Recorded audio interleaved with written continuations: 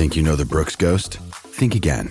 Introducing the all-new, better-than-ever Ghost 16. Now with nitrogen-infused cushioning for lightweight, supreme softness that feels good every step, every street, every single day. So go ahead, take your daily joyride in the all-new nitrogen-infused Ghost 16. It'll turn your everyday miles into everyday endorphins. Let's run there. Head to brooksrunning.com to learn more. Another day is here, and you're ready for it. What to wear? Check. Breakfast, lunch, and dinner? Check. Planning for what's next and how to save for it? That's where Bank of America can help. For your financial to-dos, Bank of America has experts ready to help get you closer to your goals. Get started at one of our local financial centers or 24/7 in our mobile banking app. Find a location near you at bankofamerica.com/talktous. What would you like the power to do? Mobile banking requires downloading the app and is only available for select devices. Message and data rates may apply. Bank of America N.A., member FDIC.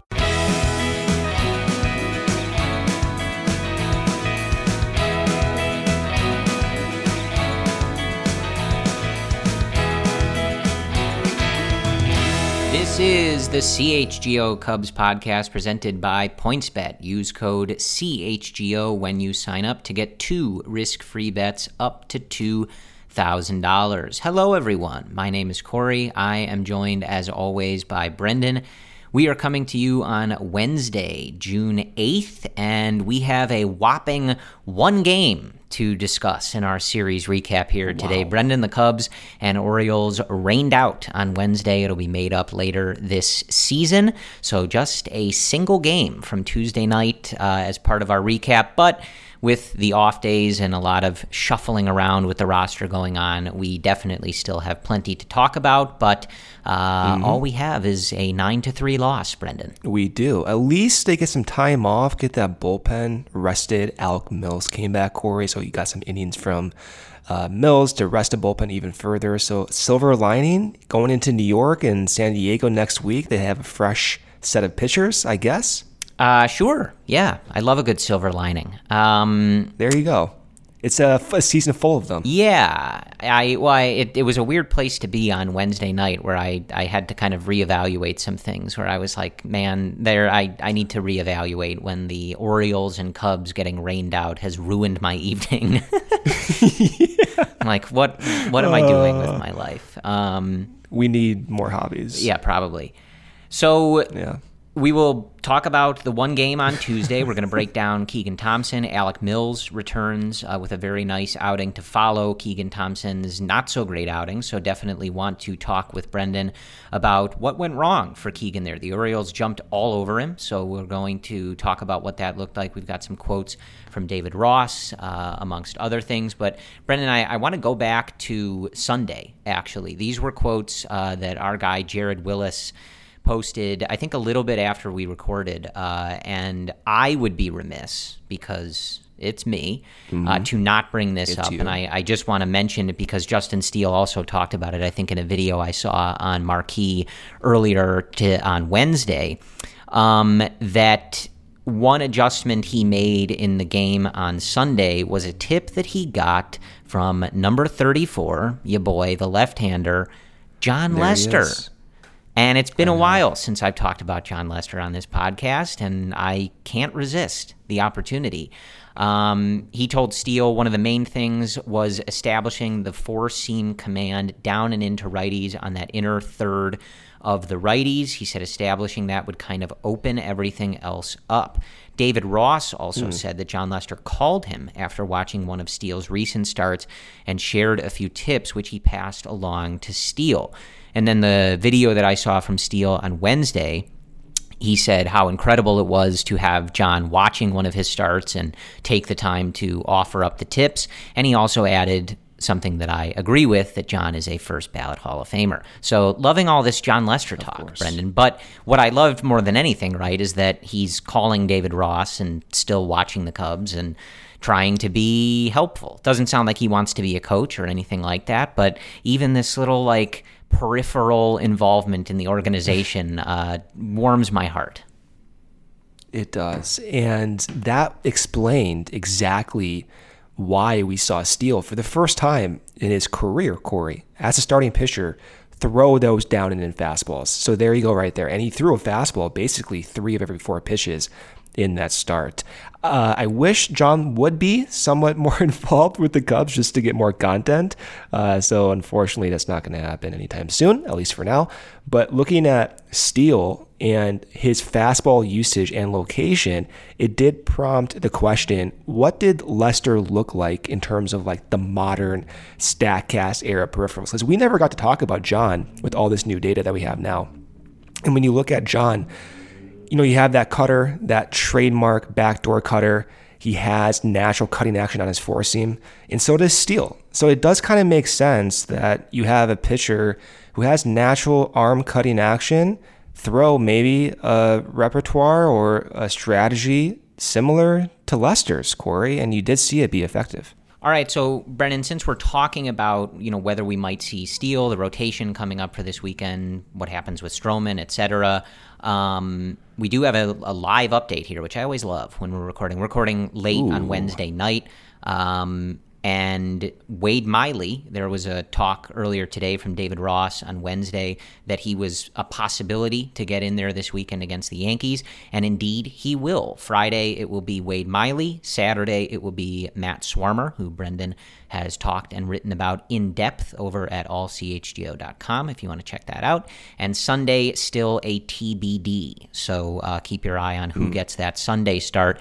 The other update we can touch on in a second was that Seiya Suzuki also potentially going to be reinstated this weekend, or at least he's close to being reinstated. So that's very good news. But let's start with Wade Miley here. That's very good news. Yeah, he had pitched really well, when he had gotten going and come back from the delayed start to the season. And of course, as you head into a potential trade deadline, et cetera, you want him out there showcasing himself. Really, this serves only positives for the Cubs. He's either going to be good for them, as we've seen, or good for somebody else. So this is good news. It's great news. It gives the current Cubs pitchers some more time to recoup recently with the multiple extra inning games and the 9 games in 1 week, especially with Keegan going from the bullpen into the rotation.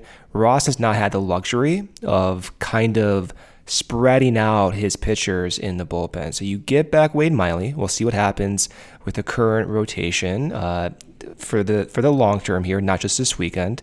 But it does give Ross a chance to reevaluate his bullpen, reevaluate the guys he needs to give more innings to or more rest to. I mean, we've even seen Scott Efros, Corey, get so many innings, almost like Steve Cishek 2.0, how Madden used to use him all the time. So that to me is also a significant feature of having Miley back, is how it gives Ross and these pitchers a little bit more comfort, a little bit more room to breathe. Yeah, and I may have missed it, so I'm asking you live on the air, but I'm presuming that this means that Marcus Stroman threw a good bit on Wednesday, if he's not, and it's not easy to shut down and just go 2 days from now, but... Yeah, so I mean, he threw his bullpen, right? So he threw his bullpen in the rain, apparently, Wednesday. But you keep him on that same schedule. Yeah. Pitchers, they throw every few days. To keep him on the same 5-day schedule, and that makes sense to me. Yeah, with the off day tomorrow on Thursday before starting the Yankees, that's tough to just roll him over. So, again, Sunday, with the travel TBD, too and everything, we'll see when Justin Steele gets in there or when Stroh gets back in there, but it'll be Wade Miley and Matt Swarmer. Hey, welcome back, Wade Miley. Here's the Yankees. Yeah. So that's always fun. He's a veteran now. He's used to doing this, short notice. Yeah. So if anyone's going to do it, it's Wade Miley. That's true. So, all right, so those are your updates. The other roster update while we're talking about it, David Bodie held back. He was experiencing some dizziness, so he was not called up. So we don't know what that roster situation is going to be. Obviously, we had talked about that. I know Cody, Ryan, and Luke had talked about that, kind of waiting to see what the Cubs do there, but alas, we continue waiting. So on the off day, later today on Thursday, or before the game on Friday, just keep your eyes peeled for the updates on if that changes, especially if Seiya comes back. There might be some, a whole host of moves that the Cubs have to make here. Yeah. So, so let's talk about the game with Baltimore on Tuesday. Plenty to talk about there. The Cubs lose 9-3. Things started, Brendan, about as good as they could have. Christopher Morel extends his on-base streak to 21 games. He simply will never not get on base, so that's cool. It's a great strategy. What I loved about he homers to start the game on the first pitch, so obviously that's amazing. The Baltimore moved the left field wall back, and Morel said, yeah, it doesn't matter. I'm going to hit it out anyway. Nope. But the marquee Twitter account posted on Twitter that Morel had homered before they had even gotten the score bug unrolled, like on the screen. As they cut, to behind the pitcher to get the broadcast started, they popped the score bug in there, and it was like halfway up by the time Morel had already put the Cubs up 1-0. So, again, we've talked about him a ton, and for good reason. He still continues to lead off. He was 2 for 5 in this game against the Orioles. 2 runs batted in. He struck out once, scored the run on the home run, and he's hitting .298 with a .905 OPS. So we can continue to gush about him. We will continue to gush about him, but it sort of continues to be more of the same from Christopher Morel, Brendan. It does. In the home run that he hit, Corey, was against a 95-mile-per-hour fastball on top of the strike zone.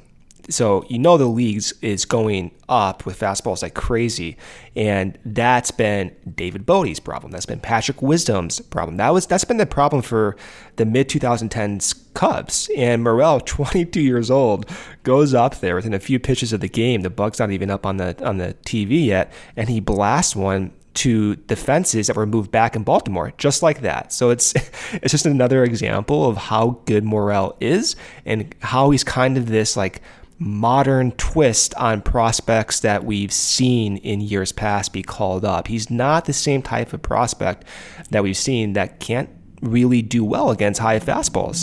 This is fun to see. Yeah, it just remains. Honestly, he has become so much of not the sole reason to watch, but it just is so exciting and has such significant long-term implications that it's become must-watch television to see what he does every night. So that's always fun when that kind of comes out of nowhere. I don't think a lot of us were expecting to have Christopher Morel be the most important thing we were watching, but here we are. So let's get into the pitching, though. So two things of interest in this game, and it's the only two pitchers that we see. Keegan Thompson struggles, which he is not necessarily the first time, but the first time like this that we've seen all year. He allows 7 earned runs in 3 innings pitched, 5 hits, 3 home runs. First 2 batters, homer against him, he got kind of ambushed there, 1 walk and 1 strikeout. So not a good outing for Keegan. He takes his first loss of the season. I think as our good friend Cody would say, he's human after all, even just a little bit. And then following that, Brendan, we see the return of Alec Mills, who's rocking a killer stash. So that's something to keep in mind. He's got his typical sport goggles or whatever, and he's rocking a stash now. So newsworthy. But Mills follows in typical kind of Alec Mills fashion. 5 innings, he gives up 4 hits, 2 of them home runs, but only solos, so 2 earned runs, 1 walk, and 6 strikeouts. So this was a nice outing from Mills, and the Cubs don't play on Wednesday with the rain out and, of course, the off day on Thursday, but looking at this kind of in a vacuum, like that's you thought you'd have a game the next day at the time, and him coming and throwing 5 innings and kind of calming things down. You didn't need anybody else from the bullpen. That's sort of the big value of that type of role, right? Is that you can call upon him and just say, all right, this game has gotten out of hand. Keep everybody else in the bullpen. Like, this is your game. And Mills is like, yeah, okay, cool. And he strikes 6 guys out, only gives up a couple runs. So let's start, Brendan. I laid that all out, but let's start with Keegan Thompson. Why did he struggle? What was different from the other outings? Hit me. Keegan still threw 5 pitch types. That, for me, is significant because, as we've talked about now, on a weekly basis. For Keegan to have success, you have a greater probability of doing so if you have more than just two dominant pitch types that he featured out of the bullpen, being the cutter, the four seam, and then of course the wipeout pitch with the curveball. But he threw the cutter and the four seam more than 70% of the time out of the bullpen. So as a starter, still throwing 5 pitch types. To your question, why was he not successful? The command just was not there. So if you look at the changeup usage that he did show, did not have a feel for the pitch against Baltimore. The changeups he did throw were unfortunately misguided up and into right-handed batters, just couldn't locate it. And then his cutter, the command was not there. In fact, it was his lowest cutter usage of the season, Corey. So to me, this signaled from right away, he did not have feel for that pitch, and you can see just by the heat map, looking at it, typically he throws that pitch down and away. He did not do that against Baltimore, just could not command it. So as a result, he shifted to, I think, more four seams, and he shifted to throwing more curveballs. Curveball command was good, and the four seam command was also well located up in the zone. It's just he didn't have that dominant pitch type in the cutter that's made him so successful. We've talked about this last week as well. The reason Keegan's been so successful this year is because of that cutter command. It's been exceptional, and he has above average horizontal movement on that pitch. That was the biggest problem, I imagine, amongst smaller, minor problems that start, but the biggest one is he didn't have that cutter. Yeah, so looking at some of the quotes that he gave to the Chicago media, I'm looking here at an article from Megan Montemiro of the Chicago Tribune. He said, I know that's going to happen, and I know I'm still good enough to get guys out. So I think going through those struggles last year in the 2021 season kind of helped me mentally getting through a night like tonight. He also went on to say that he felt that his stride might have been a little shorter than normal, causing his arm to drag behind him. Well, he said, looking at either standstill pictures of where my front foot was landing tonight versus other nights and see if that was the problem. It just looked a little off to me in one of the pictures. He said, if that's the case, then I'll work on that in the bullpen. So, exactly. Like, this is going to happen. It's not really that big a deal. I think it's good that, he seems to at least have something that maybe he's identifying as like, yeah, this was a little off. And you love the attitude, right? Talking about how, look, I had some struggles last year and I worked through it. I came back this year. I've been lights out. And I love, the quote from him, like, I'm still good enough to get guys out. Like, one start doesn't really change anything. It was a bad start. The Orioles were ready to attack, and they did, and you throw it in the trash and move on. His body of work so far this year has been, stunning, right? We're talking about him being an all-star. So bad start, fix it, and move on.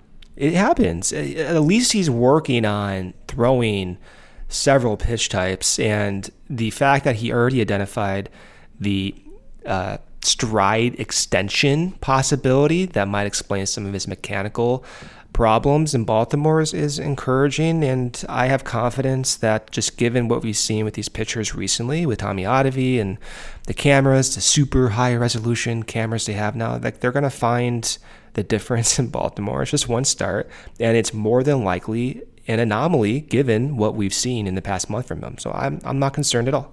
I'm kind of surprised that you didn't send me those pictures of his stride. I feel a little bad about that. It kind of feels like the type of thing that you would have said, like, hey, it looks like it, and I would have called you a nerd and said, leave me alone. And well, maybe that's why I didn't do it, because they're just not giving me the incentive. The positive reinforcement that you need. It's completely the opposite. Maybe I would maybe stop just making DM graphs. them to Keegan Thompson straight next time. But there was also an interesting quote from Sahadev Sharma from David Ross on Keegan and that kind of rotation bullpen discussion. And really, the only reason I bring this up is to just kind of reiterate something that we've said before. And this also applies to Alec Mills. Like, one of the things that Ross said was, quote, there are so many benefits for what he's done for us. Obviously, a starter is awesome, and he's done a great job, but also his other role is extremely important too. It just maybe doesn't have the status of a starter, but it's really important. Now, I want to clear up. Like him having one bad start in Baltimore is not going to change the Cubs giving him a look and wanting to let him succeed wherever he might, right? If that's as a starter or as a long man out of the bullpen. I just read that quote because you and I and Cody, Luke, and Ryan have talked about that a lot and kind of reiterating to people that being that long man out of the bullpen who's not in mop-up duty, right? Like in a lot of the games he was succeeding in, he was pitching in wins and in close games, going 2, 3, 4 innings or whatever it was, right? So I just liked hearing this from David Ross because I think it speaks to that point that we talked about when he was in that role and people were asking if he should get starts. I think either is fine, right? They're both very valuable, but that's the point. Both roles are very valuable, and we saw it on Tuesday. Like, it was in a loss, but what Alec Mills did there is very important to the long-term success of a team over 162 games, and doing it at the level that Keegan was is very valuable, but definitely still want to see him keep starting and find out which is the best place for him. Exactly. And you can put Justin Steele in this conversation too. And even Alzolay, when he comes back, hopefully sometime this summer, you have Mills, Alzolay, Steele, and Thompson, all of who've pitched out of the bullpen in significant inning roles within the past year, potentially taking that role Ross is describing. So from my perspective, I guess it doesn't really matter who ends up being the starter so long as they get bulk innings. I remember for Alzolay last year when he came back from that minor injury in the summer, when they put him in the bullpen, he focused really dominantly on his fastball and you saw him max out a little bit more and he had success out of the bullpen. And I remember Tommy Hotovy talking about the logic there, which was get him in a different environment, let him work on different things, and maybe he can learn something that he otherwise would not have learned if he were starting. So I'm thinking too, once the pitching group is healthy, I wonder if we'll see like Steele go into that bullpen, not because he doesn't deserve to start, but it's a way to change the environment and to force some potential higher leverage pitches that wouldn't be thrown as a starting pitcher. So I'm really curious about that as well. Although I still want to see like all these guys get innings. Long term, the way things are shaping out, Corey, just the trajectory by Keegan, both the success and the implementation of multiple pitch types, it appears as if that's going faster than Steele. Not that Steele can't catch up at this point, but if this were to continue, I think my preference would be Keegan to take that starting role, and if you have to contrast the two, then having Steele be that swing guy. But as we've seen with Keegan, things do change. Which isn't, well, I was going to say it's interesting because that's probably the opposite. It was the opposite. And I both were coming into the season. Yeah, it was the opposite because you saw Steele throw, and this is the like unexplainable or the unpredictable part. You saw Steele throw at the end in September last season, tons of sinkers. So my thinking was, all right, he's got sinkers, he's got four-seamer, he's got the slider and curve, and he has thrown changeups. Like, I think he's progressing at a multiple pitch type pace faster than Keegan. So I want to see him get those chances. But it has reversed in the past month here for Keegan, where now Keegan's using the multiple pitch types and Justin's going not backwards, that's not the right word, but he is using just dominantly 2 pitch types. So it could change again. That's the beauty about this season, is you get the opportunity to evaluate on like a month-to-month basis. Yeah, and once again, just looking at some of the stuff that's coming out post-game here, just sounds like Kyle Hendricks hasn't pitched since June 1st. Sounds like just a rest, and I think he may have been lined up for the beginning of that Yankee series. So some folks were already wondering where he was. Maybe he gets that TBD day on Sunday, as we're recording this late on Wednesday night. We're not sure about that, but I am reading quotes from him that he's fine, just a little bit of a reset, with the way the schedule's played out, not rushing to get him back out there, and he sounded totally fine with it. So that's the update there. And he's probably throwing bullpens just as Stroman threw a bullpen today. He's probably still on schedule. Nothing to worry about there. I do want to take a quick break here for our sponsors, first of whom is PointsBet. The best way to support CHGO is to download the PointsBet app and use code CHGO when you sign up. If you make a $50 or more first-time deposit, you will receive a free CHGO membership, which unlocks all of our web content, and you'll even get a free shirt of your choice from the CHGO locker. If you have any questions, email pointsbet@allchgo.com and we'll help you. Remember that PointsBet is your home for live in-game betting. They even have a new exclusive feature, live NBA same-game parlay for the first time ever. Build the perfect live same-game parlay only with PointsBet. Combine your favorite bets anytime during the game. You can even boost your live same-game parlays. And now online sign-up is available in Illinois. You guys know that. You can actually download the PointsBet app right now and register your account from start to finish, all from your phone. Signing up with the fastest sportsbook is now easier than ever, so you can start living your bet life in seconds. Use code CHGO to get 2 risk-free bets up to $2,000. So what are you waiting for? Once the game starts, don't just bet. Live your bet life with PointsBet. Gambling problem? Call 1-800-522-4700. Our next partner has a product I use literally every day. I started using AG1 because I wanted to kickstart my day with complete nutrition, and I'm not a big breakfast guy. Now I've been on it for 2 weeks and I love it. It doesn't taste like it's super healthy. It kind of has this mild tropical taste. I like that tropical taste, and I look forward to taking it every morning. So what actually is this stuff? In just 1 scoop of AG1, you're absorbing 75 high quality vitamins, minerals, whole food sourced superfoods, probiotics, and adaptogens to help you start your day. This special blend of ingredients supports your gut health, your nervous system, your immune system, your energy, recovery, focus, and aging. I get a noticeable boost of energy, so I take it first thing in the morning on an empty stomach. You're investing in an all-in-one nutritional insurance for less than $3 a day. It's recommended by professional athletes and has more than 7,000 5-star reviews. Right now, it's time to reclaim your health and arm your immune system with convenient daily nutrition. It's just 1 scoop in a cup of water every day. That's it. No need for a million different pills and supplements to look out for your health. To make it easy, Athletic Greens is going to give you a free 1-year supply of immune-supporting vitamin D and 5 free travel packs with your first purchase. All you have to do is visit athleticgreens.com/CHGO Cubs. Again, that's athleticgreens.com/CHGO Cubs to take ownership of your health and pick up the ultimate daily nutritional insurance. All right, so Brendan, anything on Alec Mills, or just to cap off that conversation? I think, kind of along a similar line as we were just talking, like, just good to have him back. For sure. Those guys, you see it right away. Like, there's such a value in being able to turn to guys who can, really reliably go multiple innings. I mean, in Mills' case, this was basically almost a start. He threw 73 pitches over these 5 innings, and it'll be interesting to see how this plays going forward. Obviously, in this Yankee series, we're going to continue to see Swarmer get another look. There's just a lot of guys who you can kind of play in different roles. I generally prefer Mills in this role. I know he's kind of similar to a lot of guys where I think he'd prefer to be starting. But I think he's better served in this role. It's a better way for Ross and Hottovy to deploy him. I think he'll just have more success in this role.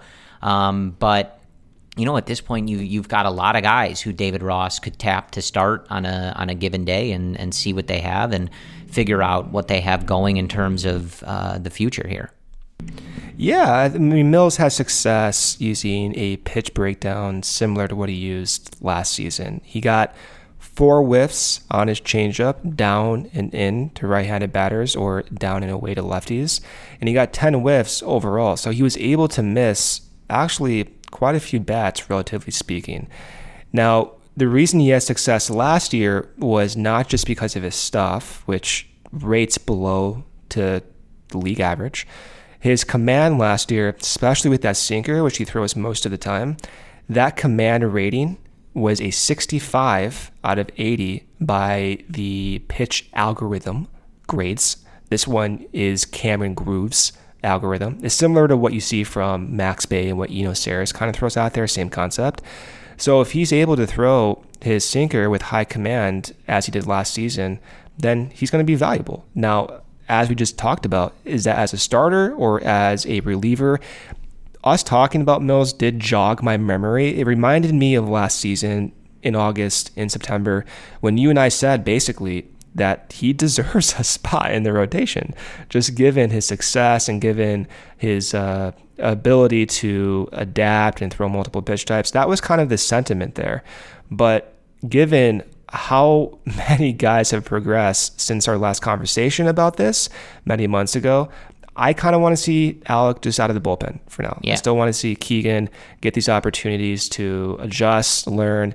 Same concept for Justin Steele. Now, when you look at Swarmer versus Alec Mills, I guess from a pure pitcher point of view, I think Alec Mills probably would make the most sense, but it's not like that in a vacuum. You have Swarmer who has more years of team control, and he has that unique release point, that steep vertical approach angle with that slider.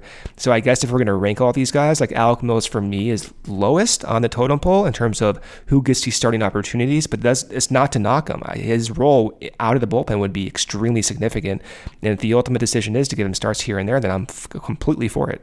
Yeah, ultimately this goes to pretty much exactly what we've been saying on every episode, right? And that is that the more guys you can find to be pieces on a competitive team, great, right? Yeah. What their exact role is, you can figure out the rest of this season. You can figure out in spring training next year after you've hopefully made some big-time, free agent moves or trade moves.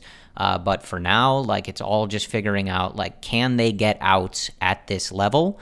And you can piece together the rest at a later date. But the more guys that can get outs, however many at a time, right, then, okay, you can start piecing together a pitching staff. And on that, I want to go into some really interesting quotes that we saw, again, from the folks over at The Athletic, and from David Robertson and Michael Givens. And there's two sets of quotes, both on sort of the same sentiment. So starting with Robertson, talking about deciding to come to the Cubs and playing with the Cubs at the place he was in his career. He said, quote, "They do have a good track record of guys coming here, having success, and then going on to sign multi-year deals. It's a formula they have going here now, especially the guy who maybe had an injury or had a tough year. Get him on a decent deal here, then they work their way out of it and find their old rhythm. There's just a lot of help here. There's always a place to turn when you have questions. There's a lot of knowledge with that coaching staff, so it's nice to have someone to talk to when you feel like you're struggling a little bit. Most teams have that, but this team is really good about that. They're very vocal and open about discussions with pitching." Michael Givens said, "I was looking for a place that's welcoming and treats people like family. This organization treats people like family. They've been really big league and professional with everything they do, and they're really good at communication. That's hard to get with some organizations, having a coaching staff and front office just communicate." So really good quotes there from The Athletic with these guys. And you just love to hear that stuff, right? They're in the organization, so I sort of don't expect them to come out and say bad things.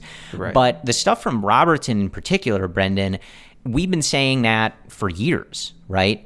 And I know we talked with Luke and Cody and Ryan all offseason about how we just didn't really care what they did with the bullpen because they have this track record and we just sort of trust them to put it together. And when you hear, especially a veteran, right, in David Robertson, who's pitched for a lot of, high-profile organizations in his career, for him to say those things about the infrastructure and the communication and the tools that are available to him, it really speaks to something. But what really stands out to me is that you have obviously he signed here, so he must feel this way in some respect.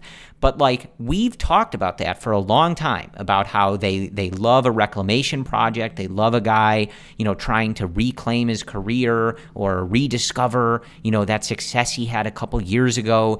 It's really something to hear a player of his caliber state that, right? Yeah. We notice it as fans, but it's it's important, I think, that free agent pitchers who are deciding where to go, like seemingly that is something that they also notice and are like, yeah, this is a good destination, and here's some of the reason why.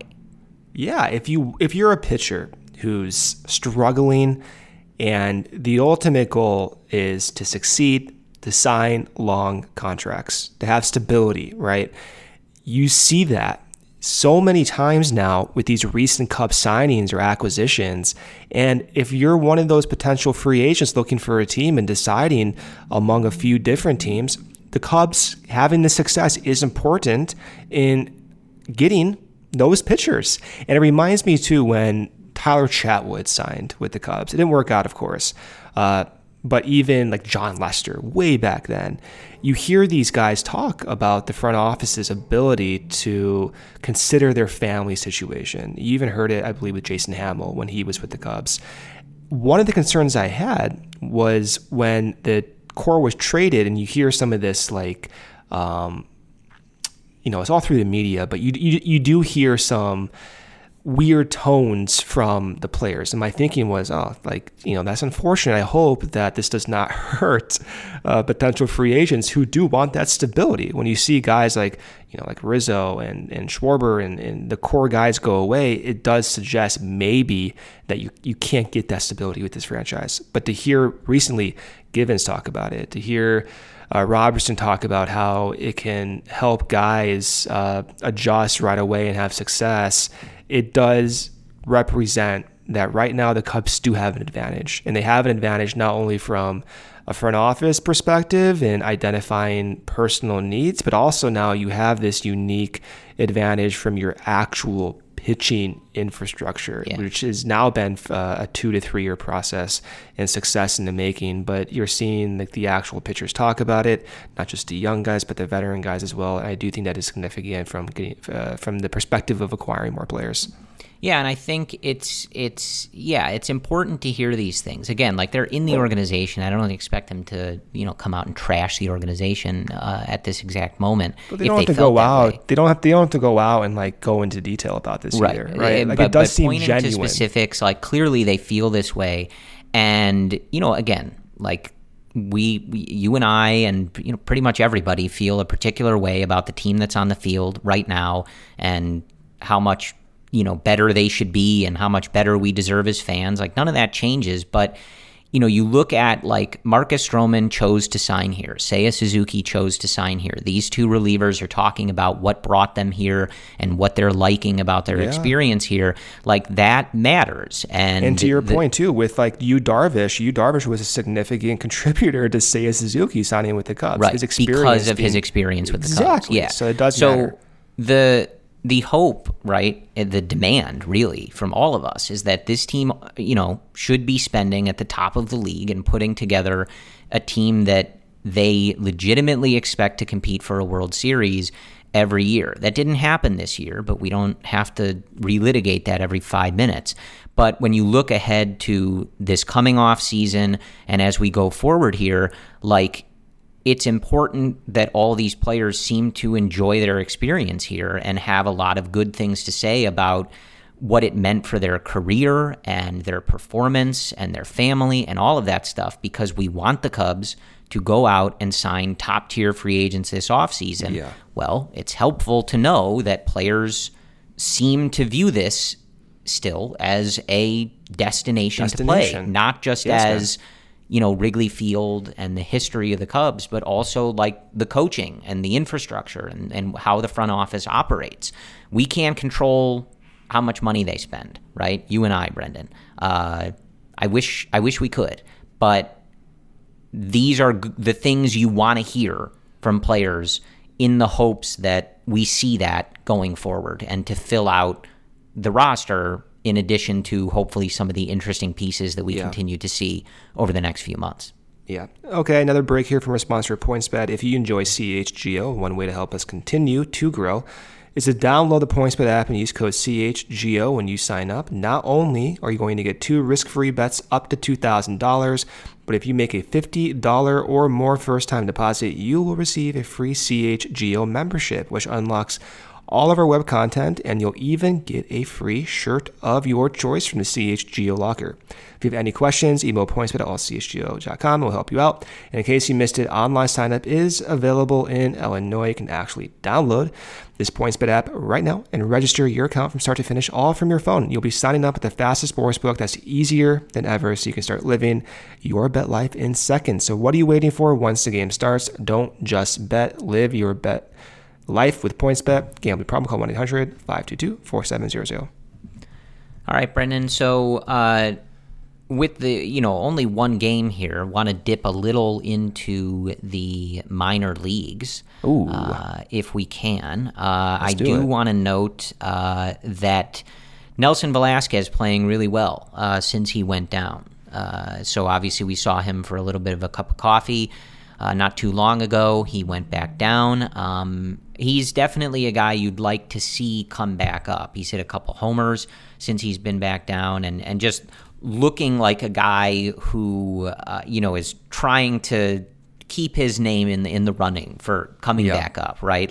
And kind of trying to make it difficult on the front office to not say, hey, let's give this guy more of a look. So that's always good to see. And you talked about him when he came up, but he's certainly an intriguing position player, and someone who, as we go forward here with a few months left in the season, you want to see get a little bit of a shot as we head into next year. It's going to be interesting how this entire roster shapes out in the next few weeks. Of course, we have the Bodie discussion with him coming off the IL, presumably any day now if the dizziness does subside. But then you also have the discussion of, okay, what do you do once Seiya's back, and what do you do with the roster crunch, especially in the context of Clint Frazier? Clint Frazier actually has been pretty decent since starting off a little bit slow and coming back from injury. So with Clint Frazier, you still have multiple years of team control, and then you have Nelson Velasquez doing well. It does create a little bit of a crunch. You have Rafael Ortega, who after that rough start and within the past 5 weeks now has a weighted on base average of like 380 within that 5-week span. So what do you do? It's going to be very challenging. And I know we've talked maybe about like Ortega as a trade piece, although he does have multiple years of team control. And so the conversation might change to, okay, do you value team control but still consider their age, Ortega being in his 30s versus Frazier in his upper 20s, 27 years old, same age as Ian Happ. It's going to be very challenging to make these decisions. And of course, you can say, okay, you just DFA like Hayward. We're not going to get into Hayward here, but you still have that roster crunch. You still have Happ, you still have Seiya, you still have Morel, you still have Nelson, you still have Clint. You have to get these guys at bats somehow, absent of Jason Hayward not playing. It still will be a roster crunch. I think that's fascinating, and I do wonder if we ultimately will see like a trade if we see Ortega get dealt. But regardless, I need to see, like, if Nelson's ready to play, Corey, like if he's actually ready to play in the big leagues, we got to see him. And same thing goes for Clint Frazier. You got to give the guys, in my current thinking, with the highest ceiling, as many chances as possible.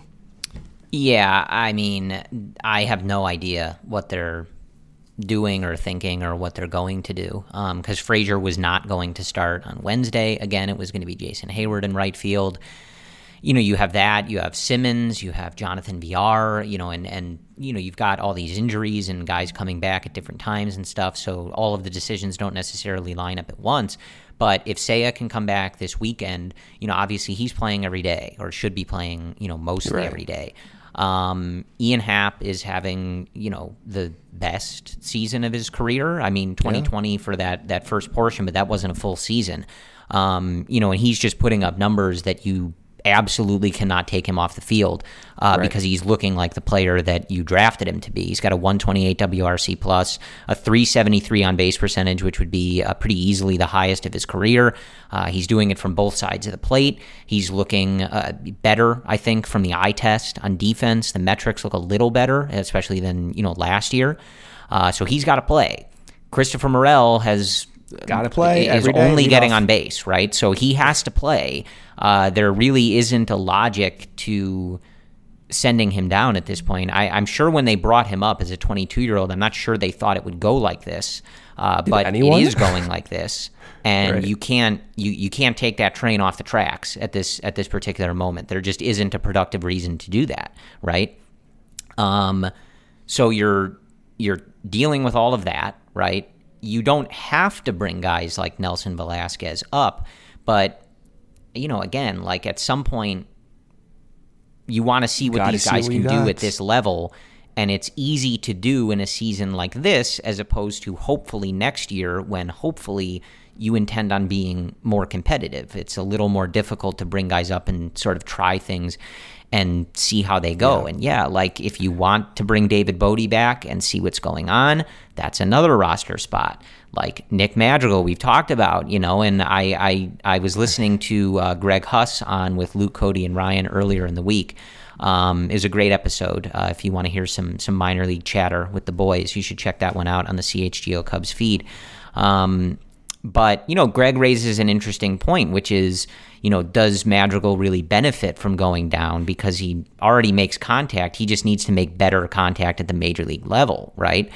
I don't know, right? Like, I don't know if he benefits from going down, but a lot of people on social media, on Cubs Twitter on Wednesday were kind of talking about his batted ball profile and looking at some spray charts and stuff like that. And, as we've discussed before, it's just really not good. I compared it in a text with you, Brendan, and a friend of the podcast, Ryan Tomier, to like when you're playing baseball or kickball in middle school and you have that, one kid where somebody in the outfield yells, "Everybody in!" Right? Was that you? No, I actually have some decent power for someone who never really played baseball. Really? Well, you're pretty lanky. You're like, what, 6 foot? 6'1"? Yeah, you got those long levers. Are we doing a scouting report on me now? Yeah, live on the air?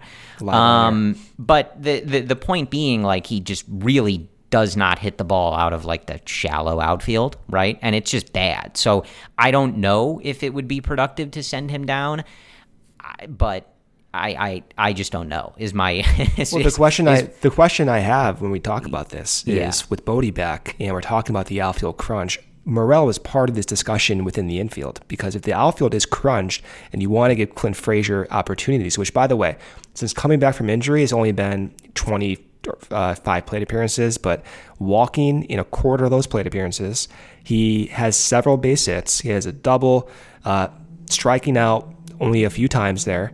Like, he's looked good, I think. So you have to ask yourself the question with once Morel does kind of get shifted around here within the infield, Madrigal may not play every day. So it's not just the fact that maybe he doesn't have to improve his contact. He has to improve his quality of contact, but he also has to get the opportunities to do that. And you don't want to take away playing time from other guys on this roster who are doing well right now. So maybe it does make sense for Nick to go down, and let's see how the league adjusts to some of these current guys, including Morel, and then he can make a decision about what to do with him in like 4 or 5 weeks. Yeah, there's a lot to tinker with because, I think with Madrigal as well, like I know, a lot of people don't like the profile and they're kind of feeling like, yeah, this is exactly who I thought he was, but he's young. He's got a lot of years of control, first-round draft pick. Like I'm not even saying that I'm the biggest believer in him, but you want to see if you can get it right? You just didn't see enough to write it off. So you want to see if you can figure that out and turn that contact into something that's more productive. Maybe it's a tall task. I don't know. Luckily, I'm not the person that has to figure that out. But it's similar to the pitching staff, Brendan. Like there's a lot of moving pieces here. The thing for me is you have to be prioritizing exactly what they've been telling us, right? Which is the future. The moves need to be future oriented, right? Almost none of this matters for this season, right? Like if you're looking at things as like, oh, well, does DFAing this guy really make things any better for right now? In a lot of cases, the answer is probably no, but like, what difference does it make, right? The question that you should be asking doesn't really have anything to do with this year and the results. It has to do with beyond this. What is valuable to the 2023 Cubs that we can learn now? What's valuable to the 2024 Cubs that we can learn now? If this season is going to be another one where they trade assets at the deadline and they don't make the playoffs and all that, which is how it appears, right? Not to be pessimistic, right? Like, the questions need to be future-oriented. And at the moment, there's a lot of pieces either on the team or still in the fold for the team that don't really have any purpose in that regard. So do you think Nick goes down? Just given how everything's worked out, do you think Nick goes down? Personally, I think he does. I would probably not. I definitely wouldn't be surprised. Like, here's the thing. Like, whether you think it's productive, I understand the point that Greg was making, where it's like, look, like, at some point he has to figure this out at the major league level. We already know he can make contact, right? If he goes and hits at AAA, like, okay, you come back and you ask the same question, right? But the results are so bad that they might just not have a choice. Right? Like, that's the thing. When results get this bad, it gets difficult to not try to just do something else. Because you also don't want Nick, and I don't know that he would do this, but you don't want him to spiral mentally, right? If he just going up there and it's not working and the results get so bad, like, that's not good for a guy either. So I don't know if it would be productive or not, but, like, at some point, it just is not taking right now at the major league level, and you may just need to try something else. Well, with hitting, it's so weird evaluating these hitters in, like, this pitching era, because we're talking about contact rate right now, and it reminds me of so many conversations for so many years, Corey, that we had about Kyle Schwarber, that we've had about even Ian Happ dating back to 2018, 2019, and the demotions for those two guys. During those demotions, they made more contact. Schwarber, at one point, this is all from my brain right now, so I don't know what year it was, but he had like 73 to 75% contact, and he just was not hitting the ball well. And so he still had issues to work out, even though he was still making more contact. And there's also been several times with Ian Happ. This is why sometimes I lose trust. Yeah, where for him, like, we saw him not swing at any pitches, and his chase rate was among the best in the league, but his overall production was so bad. So you think about those, like, peripherals and those numbers in the context of Nick Madrigal. This means that our current thinking, being guided just by those numbers, there's going to be holes in that thinking process, and we don't have, like, the type of data and the type of metrics to evaluate hitting in the same way we can do pitching at this point. And there are maybe some new numbers with the next few years coming out, but when you watch Madrigal every game, which I think I've probably seen most of his at-bats this season, like, it is so uninspiring, dude. Like, he's making contact, but something is just not there. So I feel as if, despite making that contact, you can make changes in AAA, and you can do so in a way that is productive, that is on a daily basis, while also getting those answers questioned for 2023. Because if he does not succeed in AAA, Corey, that's an answer. That's an actual answer. Yeah. You can't adjust in AAA. And I need to see, for my own curiosity, but also just for, I think, everyone's curiosity, like, Christopher Morel is playing his way into an unexpected significant role at this point. And so if Nick Madrigal is going to take even 5 at-bats away from Morel a week, that can't happen to me, Corey. No. Yeah, no, I mean, again, like, it's all the same thing, right? It has to be future-oriented, and you have to be finding answers, because otherwise this season is a total waste. And it hasn't been to this point. Like, I think you're getting really significant looks at guys like Keegan Thompson and Justin Steele, these guys that we've really talked about. You're getting an opportunity for Ian Happ to thrive, apparently, right? Like, that's a big deal. And I did not expect that. I don't think, did you expect Ian Happ to do this well? I mean, that was, I hoped he would, but I just didn't have that trust level he would do that well. It's been we would defer to probably the only person that thought this well, and that would be friend of the podcast, Michael. I know. So that's a big deal. Like, Frank coming back and hitting like this, okay, that's been worthwhile so far. Patrick Wisdom definitely like a at the very least, a depth player, I think, on a solid team, like with the way that he hits home runs and plays defense. So, Nico Horner, the way he's played it short, like there has been a lot of important things that we've seen. And of course, it's only June. You need to see them continue before you're able to like fully understand all of these and the different level to which they might play into your future plans. Yeah. But you need to keep doing that. Right? Like there's an avenue for more of those players, and we've mentioned a lot of them. Like Clint Frazier, you may not have been inspired by what you've seen by Clint Frazier so far, but would you honestly be able to tell me that I know who this guy is? No, I've seen enough. Not at all. You're wrong if you think that. It's just not enough. You don't have to believe. I'm not telling you he's going to be a star or that that's going to happen. But the Cubs have not given him a fair look at that to know that for sure, right? And to your point about Christopher Morel, like we've all highlighted this because he's set the world on fire in the time that he's been up. But this is a guy who's 22, who can play third, he can play short, he can play second, he can play the outfield, he could probably catch and pitch if you asked him to. That just and manage a team too. Let him manage. Yeah, I don't care. Yeah, why not? Make the whole team out of Christopher Morel if you can. Figure that one out. No, he has a brother, by the way. Do they have a cloning machine in the infrastructure? Corey, he has a brother, 17 years old within the Cubs system, Rafael Morel. Bring him up. Let's go. Yeah. The whole team, Morels. Unreal. But like he's fast, he's an athlete, he's got obvious power, he's improved his plate discipline so much. Like you have to prioritize those things. You may not have expected it. They may have planned for a similar sort of trajectory as they had with Nelson Velasquez when they made that move, right? We're going to bring this guy up because we need some subs, some guys to fill in, and we'll send him down in a week and he can, continue working on what he needs to work on. And Christopher Morel said, right? Like, nope. No, that's not the plan. And you need to just let it ride, right? Because this is like, I like saying something is like franchise altering is like sort of too big a deal. I don't really want to get that carried away. Well, he's the best player of all time, so you never know. Right. Yes, that's true. Yeah. But like you look at the profile that he's displaying, the age, the talent, the athleticism, the sort of intangibles that he brings, like this is a big deal, and it's kind of just happening, right?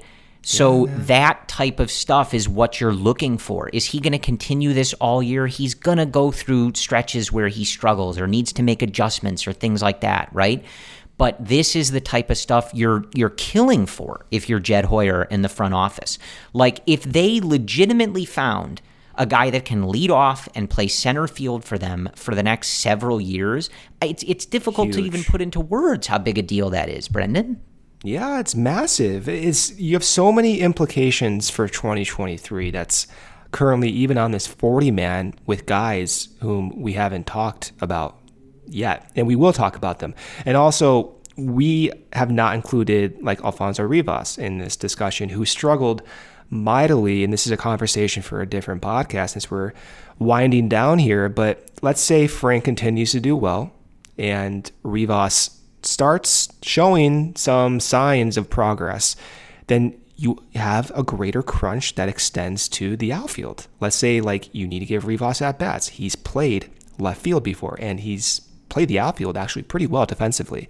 So this creates a further jam. It's going to be, I think, beyond like interesting. It's unfortunate that it's not in the context of winning baseball games, but if you keep that big picture perspective, which I think you and I are trying so hard to do, there are so many trends and so many storylines to follow that do have like a relatively immediate impact, because we're almost like halfway through this season, and we're going to be having these discussions not too distant in the future about next season, Corey. So yeah, and I think it's interesting. I think the overall point is that there can be more, right? And we started talking about Nelson Velasquez.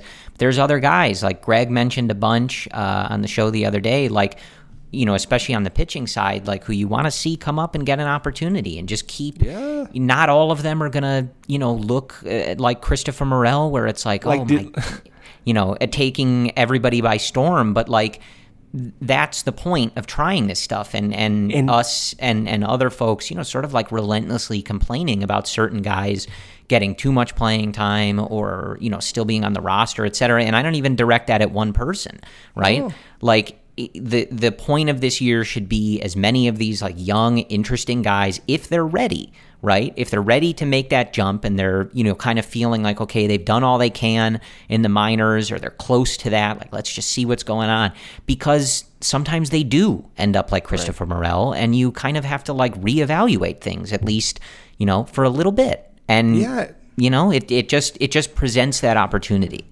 And like Matt Swarmer was not on any of our radars 3 weeks ago. Like, honestly, I didn't even know who Matt Swarmer was when we're talking about the potential pitchers. No one talked about him going into this year. And now we're talking about him as like maybe a multiple inning guy for next season, maybe even as like a starter, although it's unlikely at this point. That just goes to show you that there are so many uncertainties, so many players that you can't predict that actually might have immediate value. And we talked about it going into this season, and I described it as like a morbid curiosity.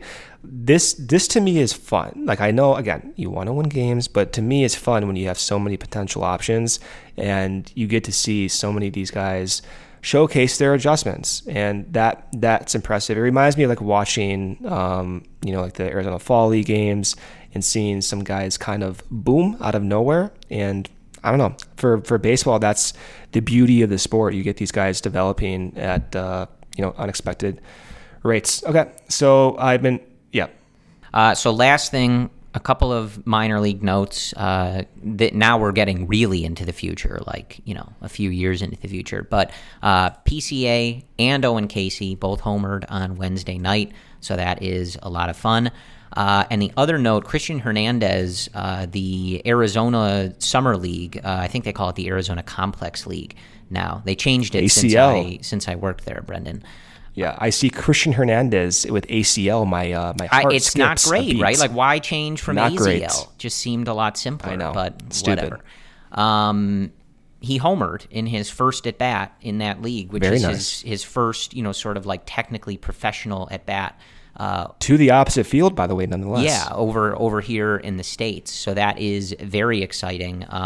He's obviously young, playing in the Arizona Complex League. But if you're ever in feeling down and you want to get hype about the future, just read literally anybody's scouting report on Christian Hernandez, because you'll probably not have to wait more than a sentence before they compare him to like peak A-Rod. Yeah, that'll get your hopes up. But just very cool that, he plays in his first Arizona Complex League game, hits a homer, and, just sort of introduces himself that way right away. Yep. Okay, now to more depressing. Why is that, Brendan? I've been putting this off the entire time. Why? Who are they playing this weekend? The Cubs. Just stop it. Let me get through this. You're like elongating this for me. Cubs are playing the Yankees, Corey, this weekend for a 3-game set. Yankees have not announced any of their starters.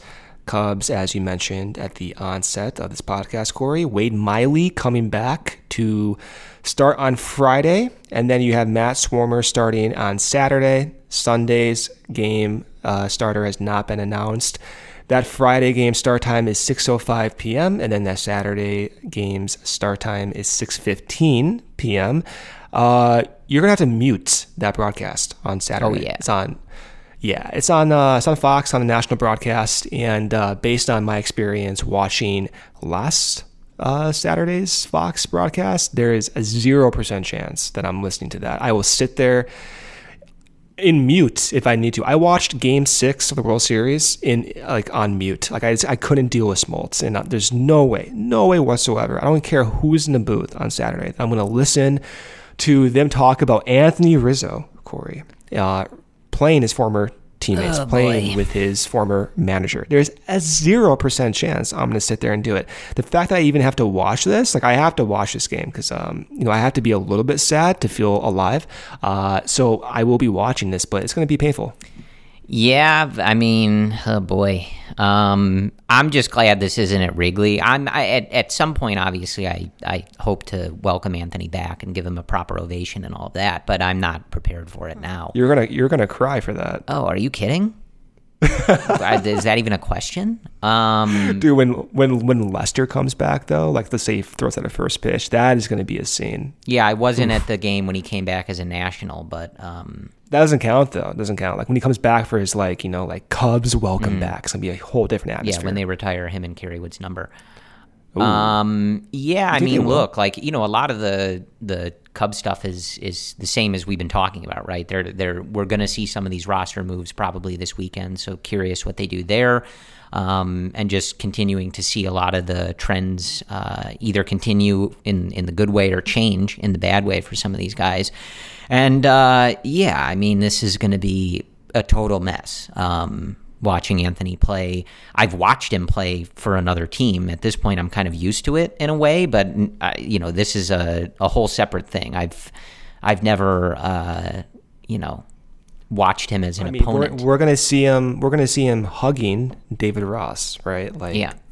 His interaction with Contreras, like that's gonna suck to see. Yeah, and we're also gonna, he'll talk to the Chicago media, which will relitigate a bunch of stuff we don't want to talk about. And yeah, it should be a really pleasant weekend, I think is the point. Yeah. The Cubs are not good. They're playing the best team in the league, and we get to deal with a bunch of melancholic Anthony Rizzo quotes. So love it. Great. Love it.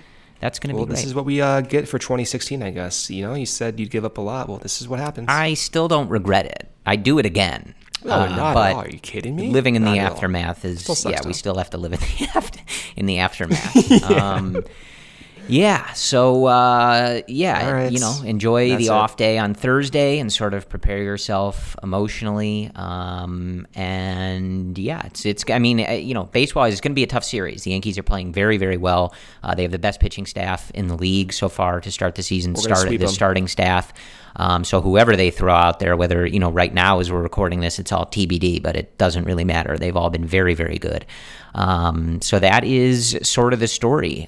Plenty to watch for with the roster. Obviously keep up on that with the off day.